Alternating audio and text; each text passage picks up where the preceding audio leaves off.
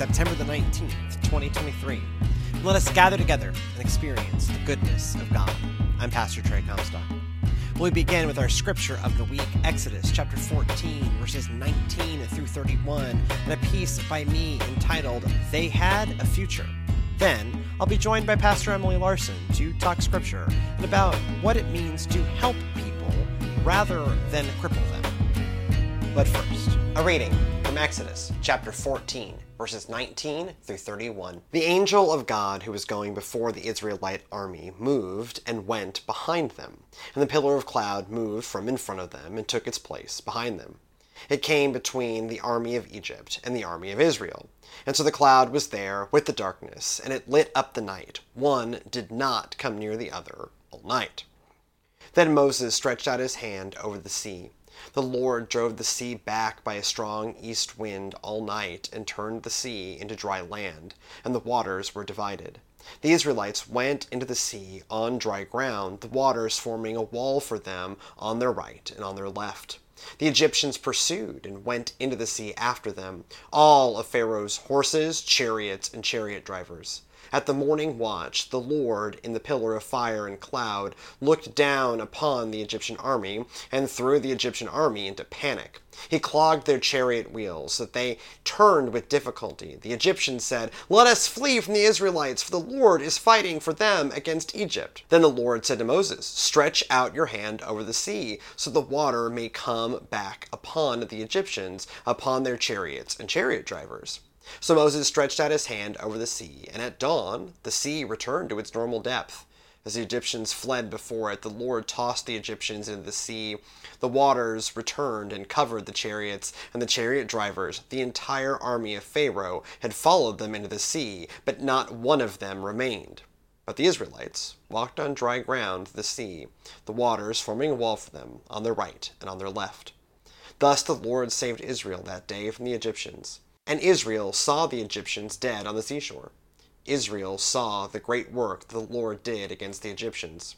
So the people feared the Lord and believed in the Lord and in his servant Moses. He heard them coming all day yesterday, the rising thunder of chariot wheels and horses. At first it felt like a small earthquake, but as the day went on it became increasingly clear that Pharaoh had gone back on his word. They wouldn't get the easy journey out of slavery. Instead, Pharaoh pursues them even still. He wished that he could be surprised at this point, but a lifetime at the hands of Pharaoh and his slave drivers left little room for that. Pharaoh would not accept defiance. As sunset approached, the roaring and pounding got so loud he risked a glance behind him. What he saw nearly made him stop in his tracks. Hundreds of chariots and thousands of horses bore down on them with spears and swords and archers. How could they stand up against the might of Pharaoh? Moses pulled some neat tricks, but the assembled forces looked unbeatable. They would crash through the ragtag ranks of former slaves like a hammer splitting a pot. Any thought of running felt equally hopeless. Ahead of them, the sea stretched out in infinite vastness. "Curse you, Moses," he said to no one in particular. "Did they run out of graveyards in Egypt?" As more began to look behind, and the bleak picture sank in, more folks began to offer up similar thoughts. He could hear shouts of, "I'd rather have died a slave," and "At least Pharaoh let us die in our own beds." Moses, for his part, didn't seem much better. He was just visible at the front of the column, yelling animatedly at the pillar of cloud. This didn't inspire confidence. The brain does strange things when overwhelmed with the fear of imminent death. He thought about his last conversation with Sarai on the night of the Passover, how he had promised to speak with her father. He had meant to do it yesterday as they walked, but he ran out of bravery. He thought about how he'd promised his youngest brother that they'd start woodcarving lessons so that he could start making his own toys, and he couldn't stop thinking about how his mother was going to die riding in a cart with the busted wheel that he had assured her that he would fix. He didn't know if he should just keep walking or stop and let the chariots overtake him. He kept trudging forward, eyes in the dirt, but felt utterly disconnected from the experience. Suddenly, a ripple of noise from the crowd made him look up and shattered his stupor. As soon as night fully set in, the pillar of cloud transformed again into the pillar of fire, but it moved from its position in front to standing between Pharaoh's army and the Israelites. An equally fiery and terrifying angel of the Lord had joined it. Just as the thundering chariots were about to overtake the Israelites, they came to a sudden stop. A strange silence settled over both groups. You could hear the swirling of the flames in the pillar, crackling in the air like a bonfire. His terror and resignation were replaced with confusion. How could the army just stop like that? What happens now? They still have us trapped at the edge of the sea. Another roar from the crowd shifted his attention back to the front of the column. Moses stood on a rocky outcropping facing the sea, staff in hand. Energy radiated into the crowd as if the fabric of reality itself began to vibrate. Moses directed his staff towards the sea. Instantly, the sea exploded into confusion. Waves crashed in impossible ways. Two giant tidal waves began moving in opposite directions. The sounds of sea and wind nearly deafened the crowd. The roiling chaos slowly emerged into order. The sea resolved into two colossal columns of water with a narrow tract of seafloor exposed between them. Everyone, Israelites and Egyptian troops, stood transfixed, unable to move. The uncontrollable sea had neatly parted. Many blinked, dumbfounded. The scene lacked any plausibility, and yet there they stood, and yet here they stood, with the sea obeying an even more unfathomable power.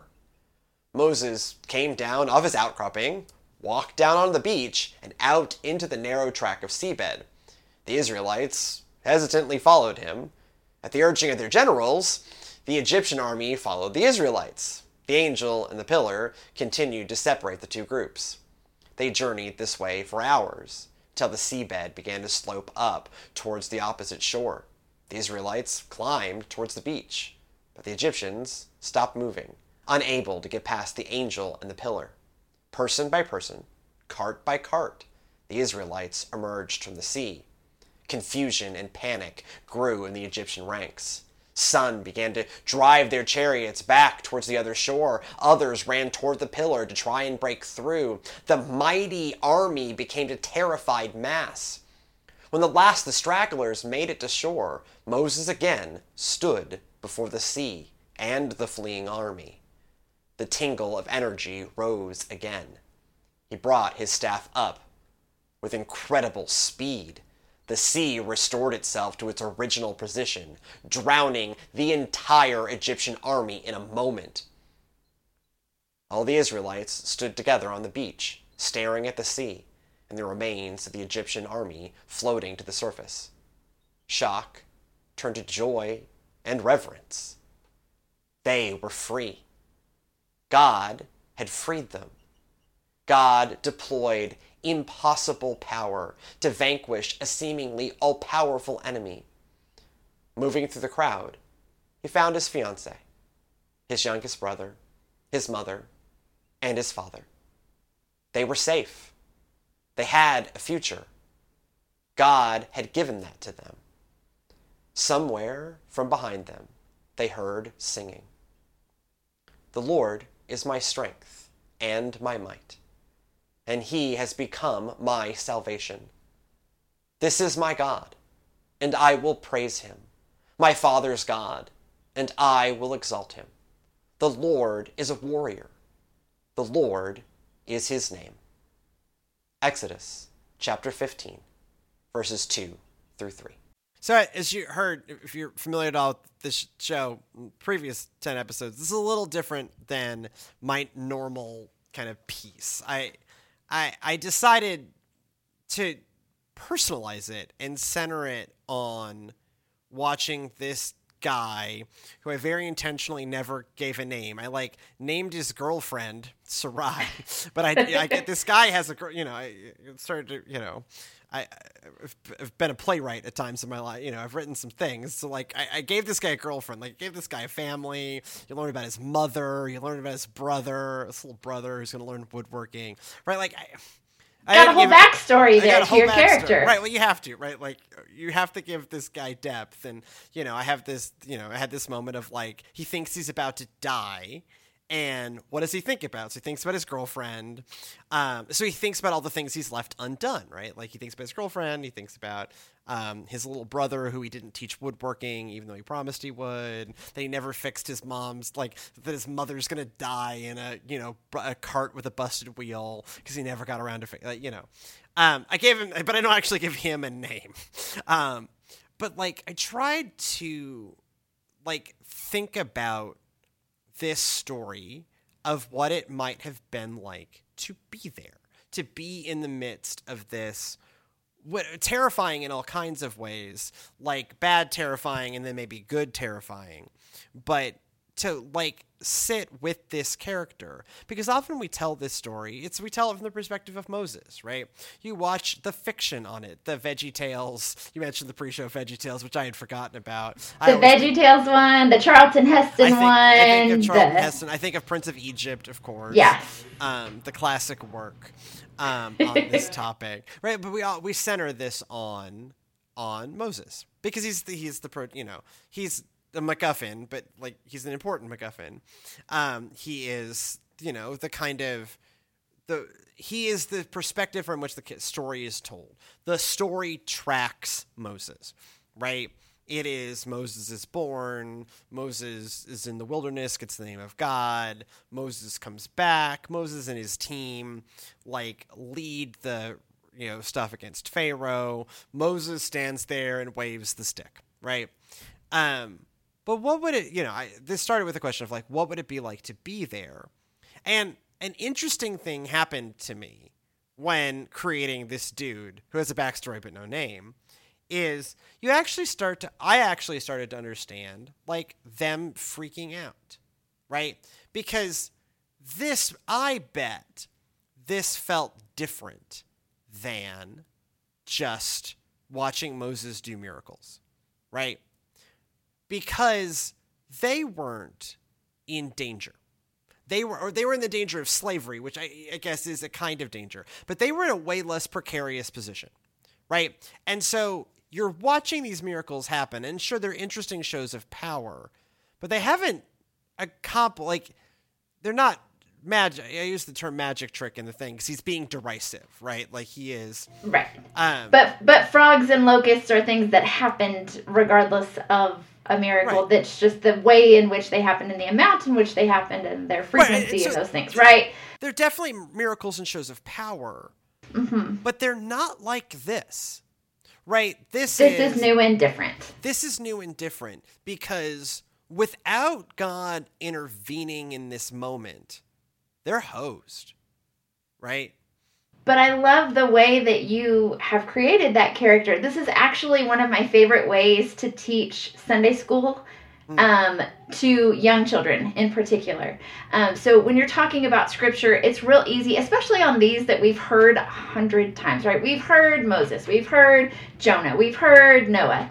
But to go back and it's called imaginative listening, right? You close your eyes, you have somebody read the story, and then you have somebody read the story again. But while you're listening to that story, you put yourself in it like a movie. So either you're a character in it, but then you can start to engage your other senses. It's not just listening to it. You're watching it like a movie. You're participating in it. You're, smelling the animals on the ark. You're feeling the mud on your shoes as you're walking through the Red Sea that has just parted.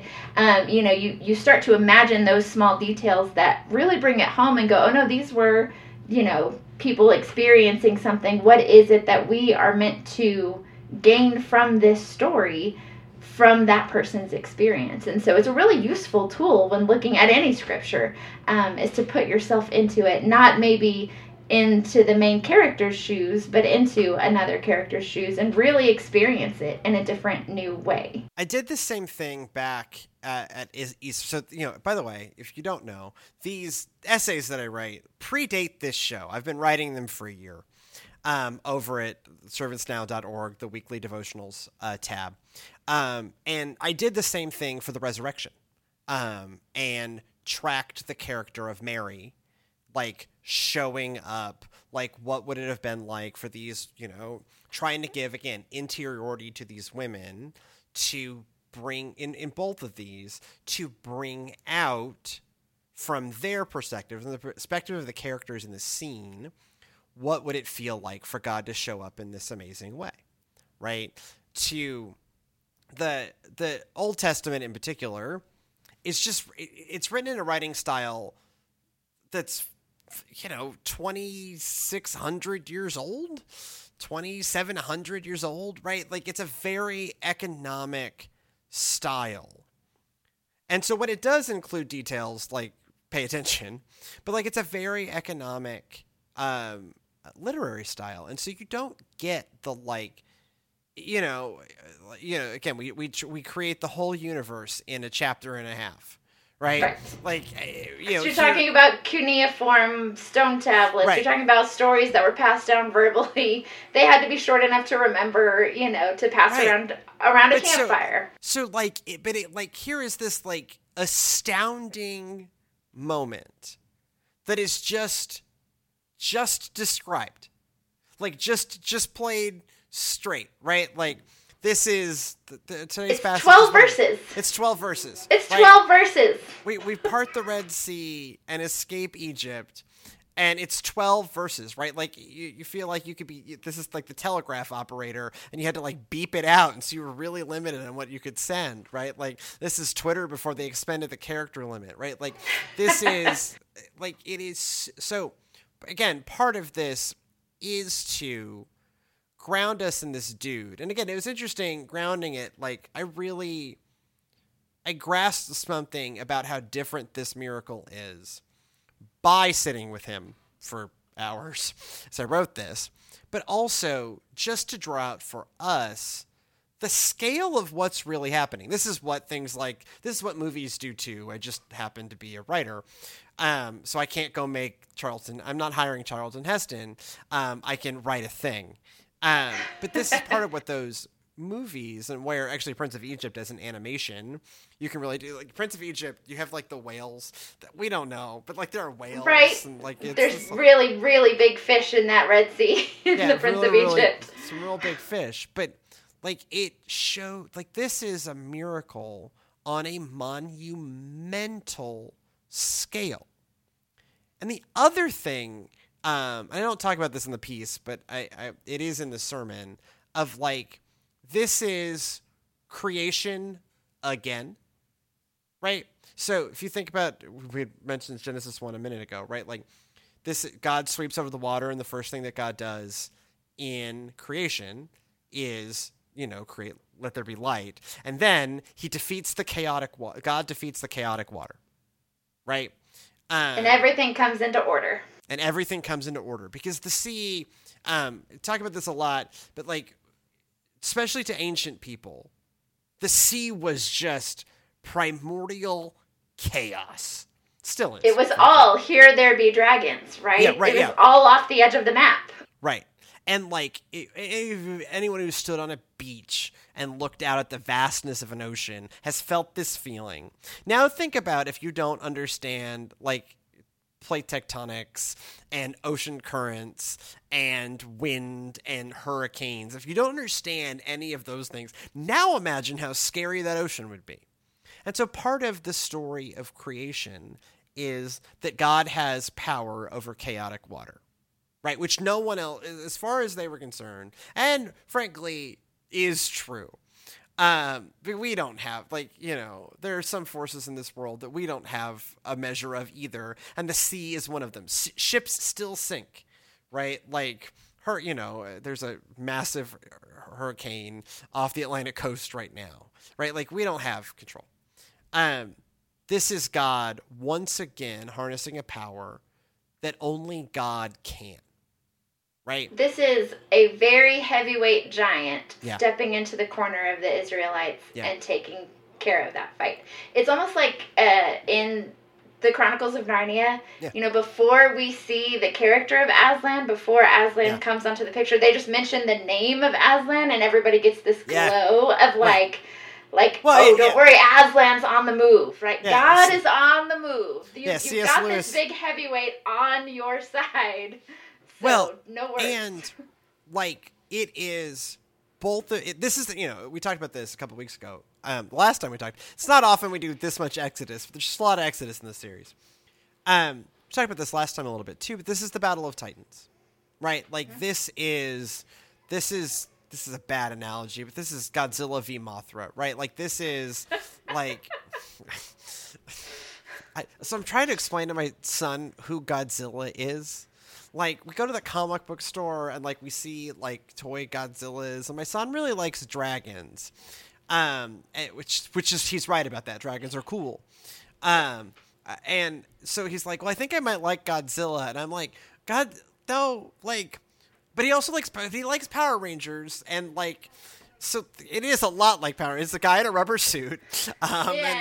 Anyways, so, but, this is Godzilla v Mothra, right? This is the, when you center the story on Moses, which the story isn't really doing, you lose what's happening here. And this is two titans are hitting one another with their best shot, right?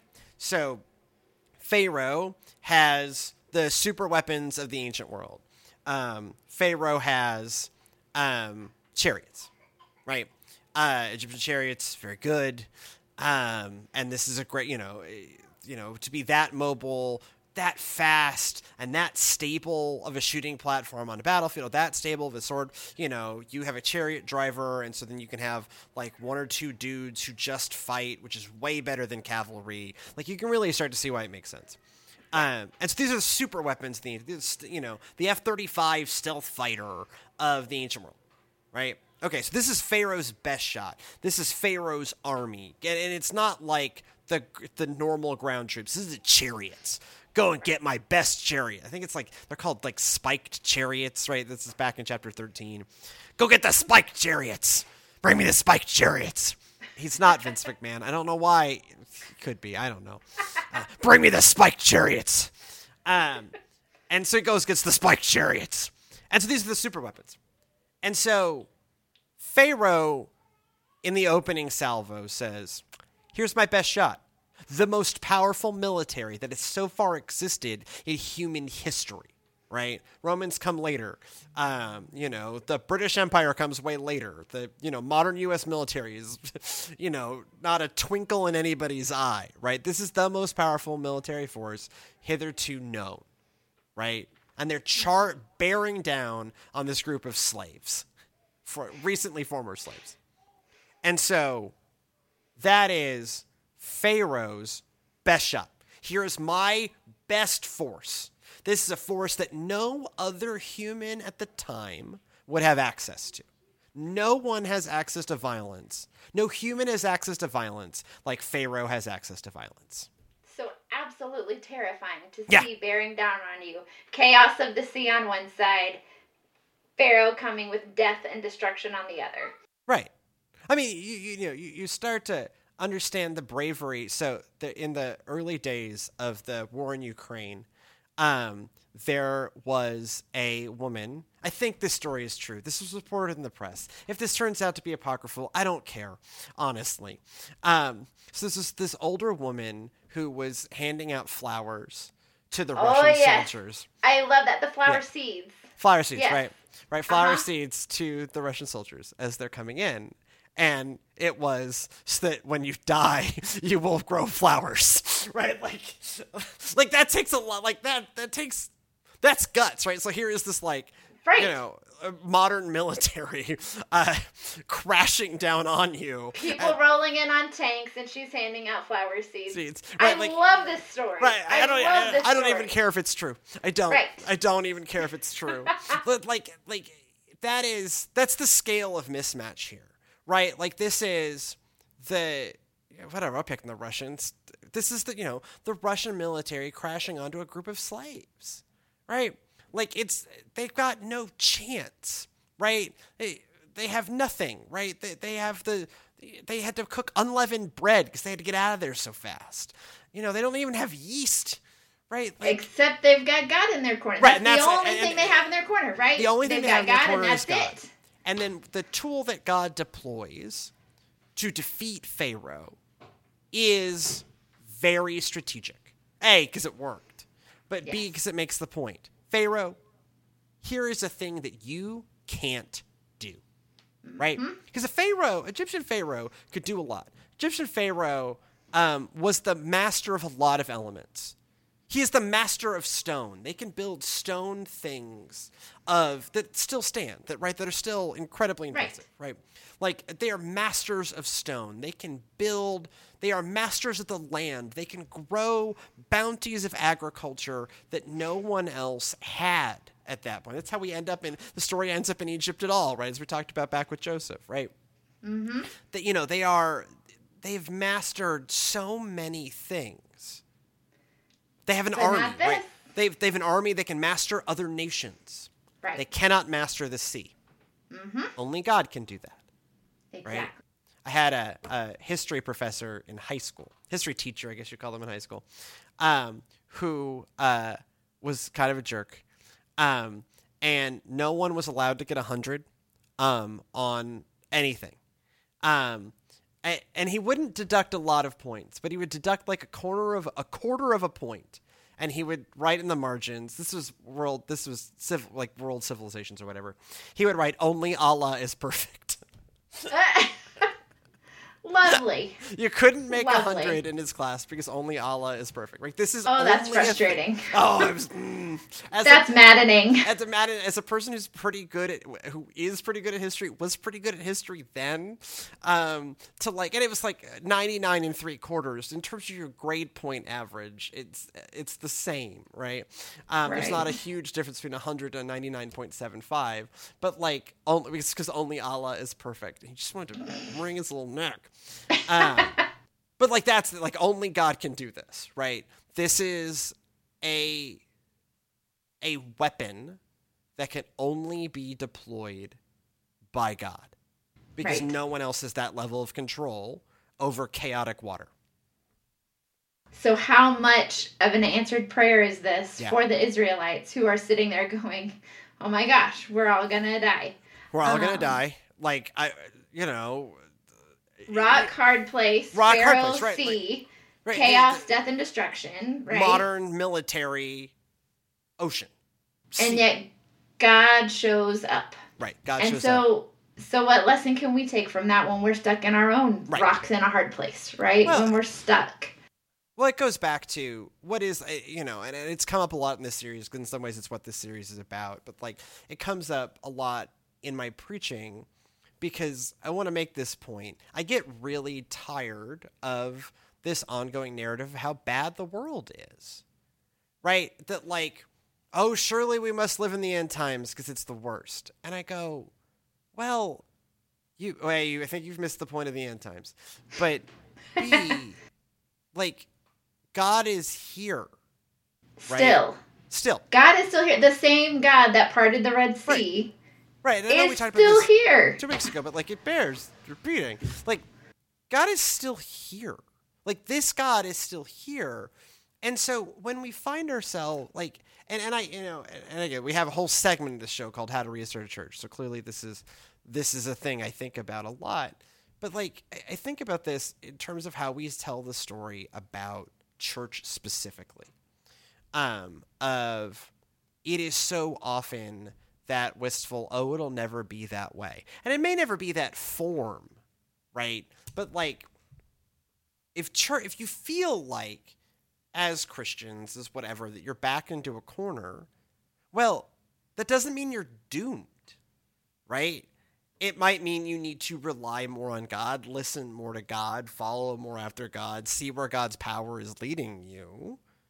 But fundamentally, here in this founding moment where we go from not just God of a family, but God of a people, right? Where we kind of recreate creation to create a people, right? Where God once again masters the chaotic water and dashes it on Pharaoh's head like little bunny foo-foo. And right? all of Pharaoh's army does the dead man's float. Did you have to do that song in VBS that, Pharaoh? I had to do it. So I did Epiphany. Baby, yeah. Both Epiphany and Kairos Prison Ministry really into that song. Mm-hmm. And I used to think because I started out doing Epiphany Children's Prison, which is to juvenile offenders in Virginia, and it was a bunch of Gen Xer. I was the youngest, of course. So it's a bunch of Gen Xer men, Xers and boomers, psychotically into the Pharaoh song. And then how did that become the song? I don't know. Right? I have every no idea. Christian that I know that went to church at all in the 90s knows that song. Louie Louie is a great song. I mean, it starts with the source material. Two things. One, Louie Louie is a great song. Two, most people cannot comprehend the lyrics. Right? So as far as I'm, right, it's just it's a very stylized delivery of the lyrics, right? Yeah. And so I think that's part of it. So part of it, great source material. Part of it, killer dance, right? As Christian hand motions go. It's the walk like an Egyptian. And you and I are a connoisseur of these things, right? We have gone from heaven to earth to show the way. We have waves of mercy and waves of grace. Waves of grace, right? yes. I can do, it's a lifetime spent in these things. Killer hand motions, S tier. Someday we should throw out the how to restart a church segment for one show and just do a ranking of hand motions. Yes. And I would say number one with a bullet is Pharaoh. And so I have I don't really know how it became a thing other than it is a certified banger as Christian covers of secular songs go, right? Not often do we create the level of artistry that is Pharaoh. It is also a reasonable summation of this story, which I appreciate, because God does the thing. But yeah, it is this is amazing. It's absolutely amazing. And that's what we still have, right? You think, again, this is Exodus, so we're back to written during exile or recorded during exile, right?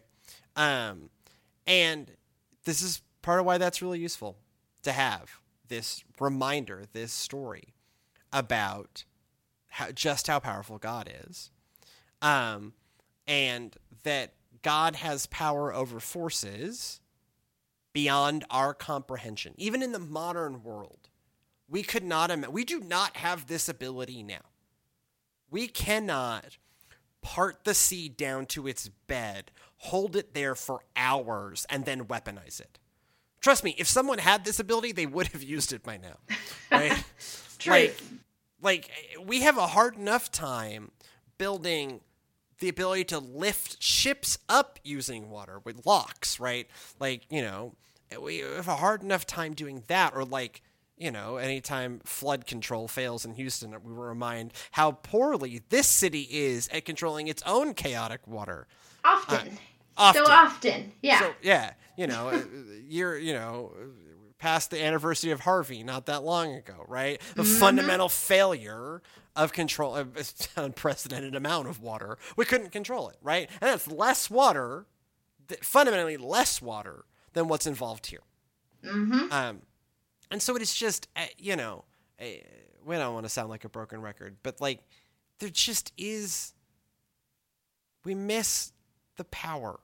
Or we miss that we still have the power? I don't know, but I think it might be the latter. I think that we forget that we still have the power. Not that we have the power, that God has the power, right? That we don't think of God as performing miracles today.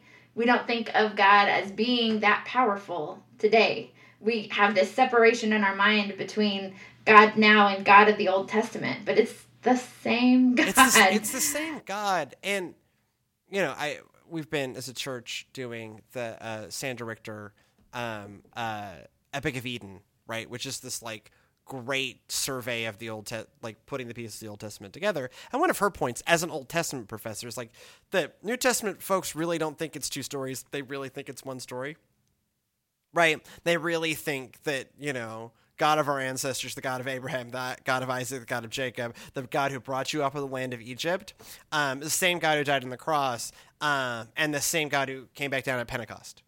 Yep. Right? Like, it's the same. Like, there's not Old Testament God and New Testament God, right? Like, it is one God.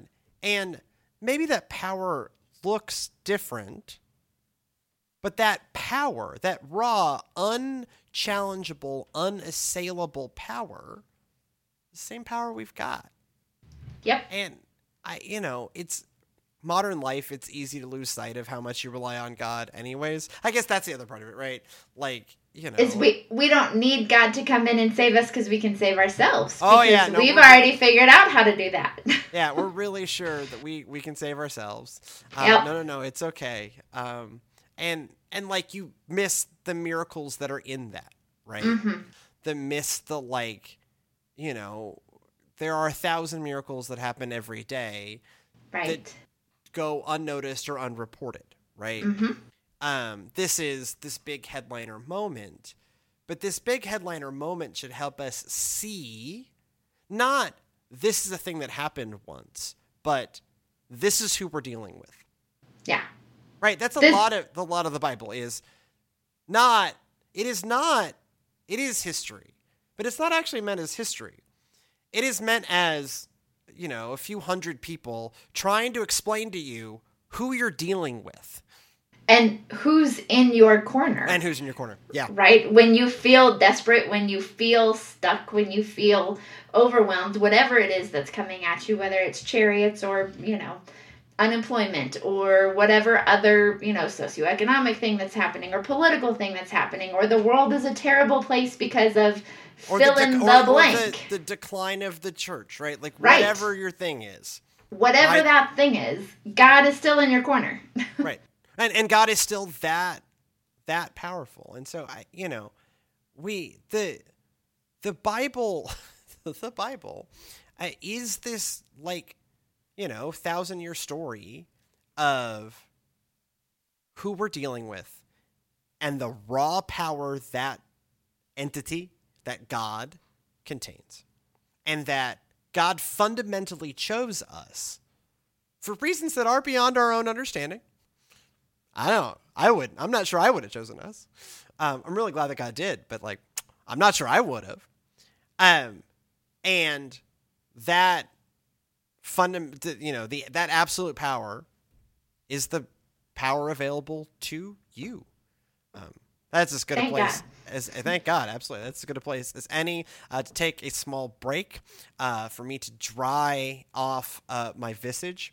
Frankly, it's only 85 outside. I don't even know why I'm sweating anymore. And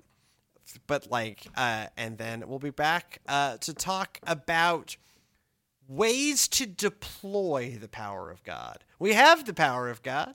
We have the motivation of God. How do we deploy the power of God effectively? In a segment we call How to Restart a Church. We'll be right back.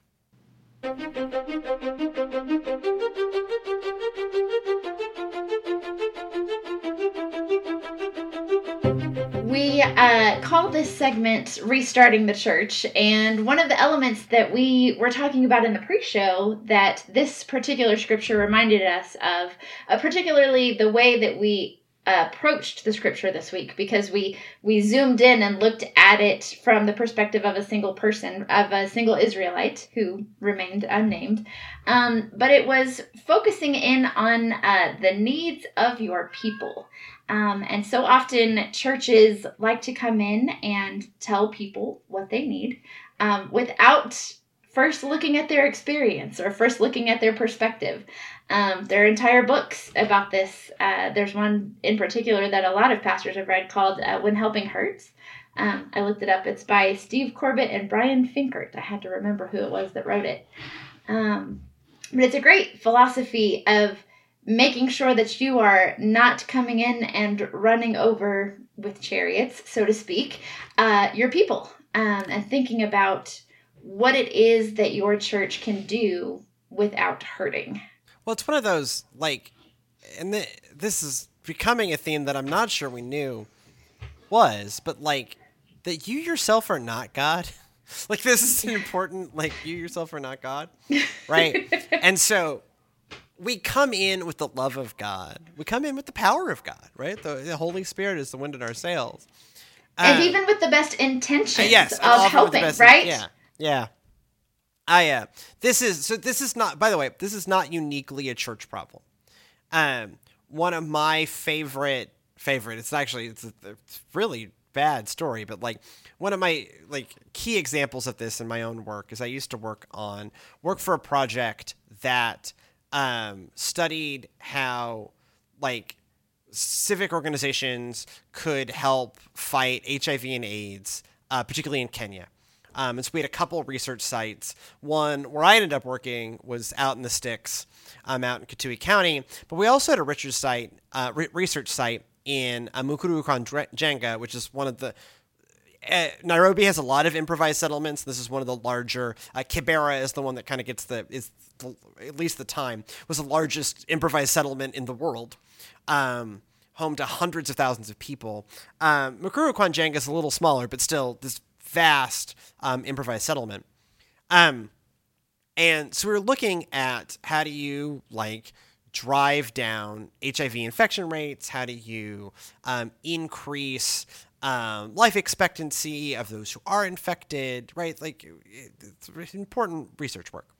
And that team, I learned a lot from them. They're great because they used what's called asset-based community development. So that is like you go in and you talk to the community about what are you good at, what assets are available here, and then what do you as community leaders, as key stakeholders, what do you need? Like, what are the things you need? Like, for you all obviously know there's a ton of HIV and AIDS in your community, right? You may have noticed. You probably didn't need offensive name for white people in Kenya is Mzungu. You don't necessarily need the Mzungus to show up and tell you that you've got an HIV problem, friend. And so like we've done this work, right? And what we'd identified is what my team had identified, I was not on this project, is that if we could light the soccer field, then more kids would have structured activities and be less likely, and you can do the math here of why this would be, less likely to get HIV. Right? Smart. It was actually a pretty like simple and like maybe like have some like evening programming around the soccer pitch in the community. And like that's a pretty like okay, cool. Like that, you know, that's not that expensive. Get electricity out there. There's some doing to it, but like in the grand scheme of preventing HIV and AIDS, okay, cool. Lights for the soccer stadium. So you go to the funder, right, that was going to fund an intervention, who I will not name. We go to the funder, and the funder comes back and says, no, we build HIV clinics. That's what we do. And we go, well, they've got like local clinics, right? Like the clinics are not like the problem here. They don't need clinics. We've worked with the stakeholders and they've come up with like, we've done it all right. And so no, the soccer stadium didn't get light. The soccer field didn't get lights because the funder only built clinics. And if it wasn't a clinic, they weren't interested, right? So another story like this, and this is, I can't source this. This is just one they teach you at some point in your public health career. Organization digs wells in places where you had to travel a long way to get water. And that seems like, and a lot of times that is a really good thing to do. But this is why it matters to like do the research and like ask people what do they need. Because this organization dug this well and no one was using it. The women, who were generally the ones getting the water, were still going down a long way and coming back to get water, even though there was a well in the middle of town. Why? Well, that was the only break that those women got from other responsibilities, and was one of the few sites of female community, right? Was their journeys to get water and back. And so to lose, it was more important for them to still have those, time for woman to woman conversation, then that's a different kind of safe space than it was about the inconvenience of getting water from the river versus the well. And so it didn't get used. It starts with those conversations, though, right? It starts with getting to know your people, getting to know your community, getting to know what the needs actually are instead of, what the perceived need is. Building a well is not a bad thing, but not listening to the people who, then may not use it could be. Well, and that's HIV clinics aren't not a bad thing, right? It is obvious to say, don't show up in a community and do bad stuff, right? Right. That's not, this is how do we do the right, good stuff? Right. I used to live in Galveston, and there's this great ministry there that did talk to the people and ended up doing a thing. So in one particular apartment complex neighborhood, there was a lot of school dropouts. There was a lot of, illiteracy. They looking around, it looked like they just really needed an after school program. They needed tutoring programs. They needed something for the kids to do to keep them out of trouble after school. But instead of just going in and starting those programs, they started a moms group. They got to talking to the moms and said, what do you need? What do you think we should do? And the moms were less concerned about the literacy issue. What they really wanted was for their children not to have diabetes. Yeah. And they didn't have an option of feeding them outside of this little corner store. They were in a food desert. They knew, they had the knowledge of, they knew they needed to feed their children healthy food, but they didn't have access to it. They had access to the honey buns at the corner store for breakfast. And so their children were becoming obese and getting childhood obesity and childhood diabetes and all sorts of other nutritional related things that can also affect your education. Right. That can also play into educational outcomes, right? Right. Just so many ways. It just spirals down. And so instead of starting, the after school literacy program, they started food gardens, right? They started urban gardens. They started turning green spaces in the middle of the corner. They started planting spinach on the curbside, and started to engage these kids in a new and different way, that helped to address a different issue that created community. And that created community ended up growing into and birthing, higher literacy rates, because they had somewhere to be after school, because they had connections with mentors that could then tutor them after school. But it didn't start that way. It started with stopping and listening. And so much of the business of church is at least meant to be the business of relationships. Yes. Right? Because we don't live in an era where you can just open the doors of the church, then it's immediately full, right? That's not If only our jobs would be so much easier if that was all it took. Right. Gosh, what it must be like. Right. And so you don't and this is what we should have always been doing, but you get lazy. And so this is a part of that relationship building is the listening, not the talking. Yes. Right. That and trust me, we're recording 2 podcasts. Spoilers. We're recording 2 podcasts back to back, and so I'm going to spend 3 hours talking into a microphone tonight, slowly dissolving into a puddle while wearing business casual. It's great. I think this stuff dry cleaned. And so, we think of our job as proclamation. And certainly that's a part of our job, right? This is a podcast. It's proclamation, right? But the relationship building is also about listening. And so that we are doing that real discernment work, right? Of how do you like figure out what the real needs are here so that you care enough to listen, right? That like this is part of caring is that listening piece. And then sometimes those needs aren't stated needs. It Right. comes from the relationship building that you then recognize the needs because you've spent the time to build the relationship, to get to know the people. one of these is for us is an opportunity we just didn't. I was going to say missed. It's just we didn't have time. Like we both were. You were there for 5 years and I was there for 4 years, right? Like we just didn't have time to get all the things done that we needed to get done. But one of these was it was becoming increasingly clear that a previous church of ours needed a daycare, and needed a daycare in part just because, as you experienced, it's a childcare desert. There are not enough daycares, and so they needed a daycare just because the daycare supply is. But what I began to see as I got to know that community is that one of the key things holding back the rights of women in Palestine, Texas, is a lack of childcare. Yep. Right? Because, this is it's just different. It's just different place, friends.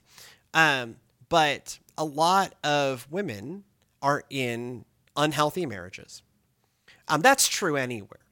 But specifically in Palestine, because of the lack of childcare, if you left boyo who is not good and had to work and didn't have like your parents in town or your sister in town, where do your children go? And can you get a job that's worth the childcare pay that's different enough that makes But it as different? you saw, even if you made enough money, it wouldn't matter because there isn't the supply. Yeah. Right? Susanna sat on the rolls for... She's still on it. We still haven't gotten a phone call back. She's 2.5 now.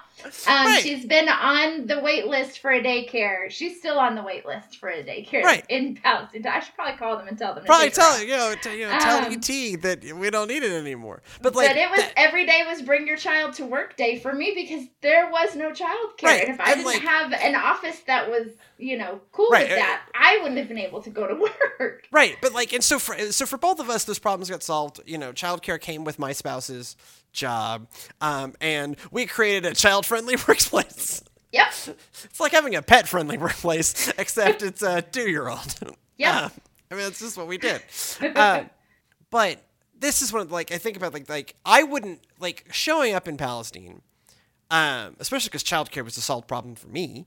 I wouldn't have known that, and it was only by just getting to know, and we didn't even set out to just know this, but over the course of this relationship building, it became really clear to me that actually, at least in, and maybe this is everywhere, but at least in Palestine, a child care center would improve the rights of women, right? More women would be able to live healthier, freer lives if they had if one of the barriers to getting out of an unhealthy marriage wasn't, but where are my kids gonna go? And that's a fair question. And a solvable problem. Yeah. Yeah, yes. And the really good church-shaped problem. Right? It's not we have a child care center here. It's not particularly innovative for a church to be host to a child care. But that we were not just, it would not have just been about that wouldn't have just improved the supply of childcare, which itself is a good thing. If you were looking to, if anyone is looking to improve the rights of women in Palestine, Texas, and there's a non-zero chance that someone listening to this show is, open a daycare, increase the supply of childcare, and then you will actually have this cascade on effect. Yes. And then also employ the women who have the children to bring them to there, which was the thing that we did. Which is the thing that we did. The thing that we could do was to employ the moms that needed a job. We started employing a lot of people with weird childcare gaps. Yes. This way, And then we kind of backed into it, right? Of like, well, I mean, we want you. Well, okay, I guess that makes sense. Sure, bring your kid. You're working in the childcare area already. Right? By all means, bring your kid. Oh, you're a youth director. Sure, right? Like, yeah, we ended up with very strange job. But a lot of those things come from the relationship. And there's another piece of the relationship side that, like, then people will be more likely to use the things if you have the relationship. Mm-hmm. Right? Especially in church.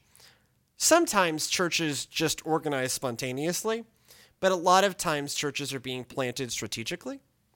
And how do you know, like, this place is cool? Like, this place is cool with you, right? That's the other place. Like, you want to do this intervention, you want to make a difference, you want to do these things. Listening, helps to, like, know what the thing to do is so that you don't get trapped in the when you have a hammer, every, like, problem looks like a nail, right? This is classic, like, well, what do you do? We dig wells. Okay, cool. A lot of places need wells. Do you need a well? No. Do you need a well? No. I need a women's empowerment center. Do you need a well? Right? Like, right. So, like, break that cycle, right? And so we're not just building these things that no one needs. Right. But also, like, folks need to know that this is an okay place. Like, the okay place. This is particularly important for, like, homeless folks in particular, right? But everybody, right? Like, that this can be it is not going to be assumed that this is a place for them, and the relationship building and the listening helps with that, right? Not every homeless person is worried about where they're going to sleep. Some of them are more worried about where they're going to wash clothes, where they're going to whatever. And so, like, you go, well, I can't, we are not set up to be a night shelter. That's really hard to do. If you run a night shelter, bless you. It is hard work. But setting up a laundromat is a little easier, right? Mm-hmm. And often, or, like, is it ID services, right? Like, just helping people get IDs, right? When you're homeless, that all gets real complicated. And it turns out our society, you need your papers. And so just helping folks, like, what is that thing? Listening and relationship building is a huge part of that, of knowing what that is.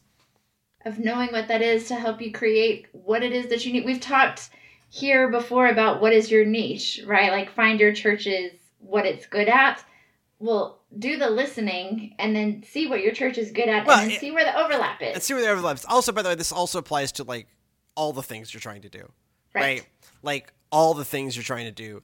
Is this something that anyone around you actually wants? Right. I'm going through this with a ministry I help out with right now. I work with a college ministry near us. And it's in a really rebuilding time. And we're really grappling with the question, and it's not a question we've answered yet. It's like, what do Gen Zs on an urban college campus want from a campus ministry? Like, what is that? And so we're actually going to be doing I'm going hardcore researcher on this. There's two college campuses relatively near each other. The other one has a thriving campus ministry. We're going to go do a focus group with that other campus ministry. And I know that's not one-to-one because college campuses are their own unique cultures, but it gets us, like, I keep trying to, like, closer to bedrock on, like, what do you, like, what do you actually want or I need? was a part of a campus. I come from, my origin story is the campus ministry, and I'm deeply passionate about it. But I'm also 37, right? And so, like, and I didn't go to school in a big city. I went to school in a tourist town, which is very different, right? And so, like, at William & Mary in the early 2000s, mid-2000s, it was just not hard to host campus events because no one else was doing anything student-focused in the whole city of Williamsburg, because what they want you to do is, like, think that you're really hanging out with George Washington. They really don't care if the students have a movie theater, right? And so, like, that's the campus I come from. And so, urban campus, it's U of H. Like, University of Houston's campus, circa 2023, where I am 37 and they are 19. Right. I don't know. I can come up with all kinds of ideas. They're going to sound a lot like things that I did when what worked for us when we were in campus ministries, right? Right. And some of that will be universal, right? Like free food, college students, those things go together. But yes, it does. But there are new and innovative things too. Well, because what's that? I can't answer. Like, what's the core thing you want from this experience? I know what I wanted then.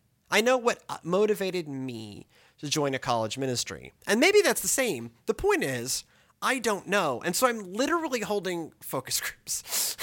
Like, I am literally going to, hey, get the leadership of this nearby campus ministry for, in the room for, an hour or so. I'm going to buy them food because, of course. Be like, okay, help us get closer to, the experience of this community. Like, I am a Christian who went to a college ministry, and I very much remember, I'm not so old, I remember very well being a college student. So less than 20 years ago. Not that much less than 20 years ago. Shockingly few years less than 20 years ago. But it was less than 20 years ago. It's still half my lifetime ago. But I've lived half my life since then. And so then the world's changed. And I'm a millennial, and on campus are Gen Zs, right? 10 years ago when I started this, I was much closer to what the student experience was because I was only a few years older than them. And anyways, those things change. I think that's an important part of ministry too, is recognizing that you're not in the youth group anymore. Right. Just that recognition that, it wasn't that long ago. Well, but it was, in the scale of time, specifically for that population, for the scale of time that's relevant to them, it's forever ago, right?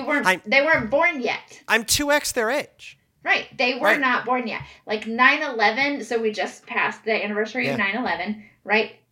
Was before their lifetime. Right. They hadn't been born yet. Right. Whereas that was, while we were youth. Right. Right. I was 15, right? Right. And so that was, that was 22, I can do math, it was 22 years ago. 22 years ago. And so for the vast majority of American college students, they were born after 9/11. It's not even college seniors, so 22-year-olds, college seniors, don't remember it, but might have been born. Maybe. Might have been born. Yeah. And so that, that's one of those, maybe it's a little more obvious when, in the neighborhood where we are planted, where, I don't look like our neighborhood. And so, I cannot tell you. I have to do a lot of work to understand what are the needs and wants of our neighborhood because, I'm a Anglo dude from the suburbs. I am not a Latino guy from Southeast Houston, right? But at the same time, I am not a Gen Z. Love Gen Zs. I am not one. I am a millennial. And some things are universal. Our message, our desire for fellowship. But, maybe that looks the same. Maybe it doesn't. The point is I don't know. And so I am trying to practice what I preach, and we're doing focus groups. So maybe we can all be humble enough to recognize that we don't have all the answers, and we can go and listen to some people first. Yeah, and so that when we deploy the power of God, we are effectively deploying the power of God. That's as good a place as any to end this.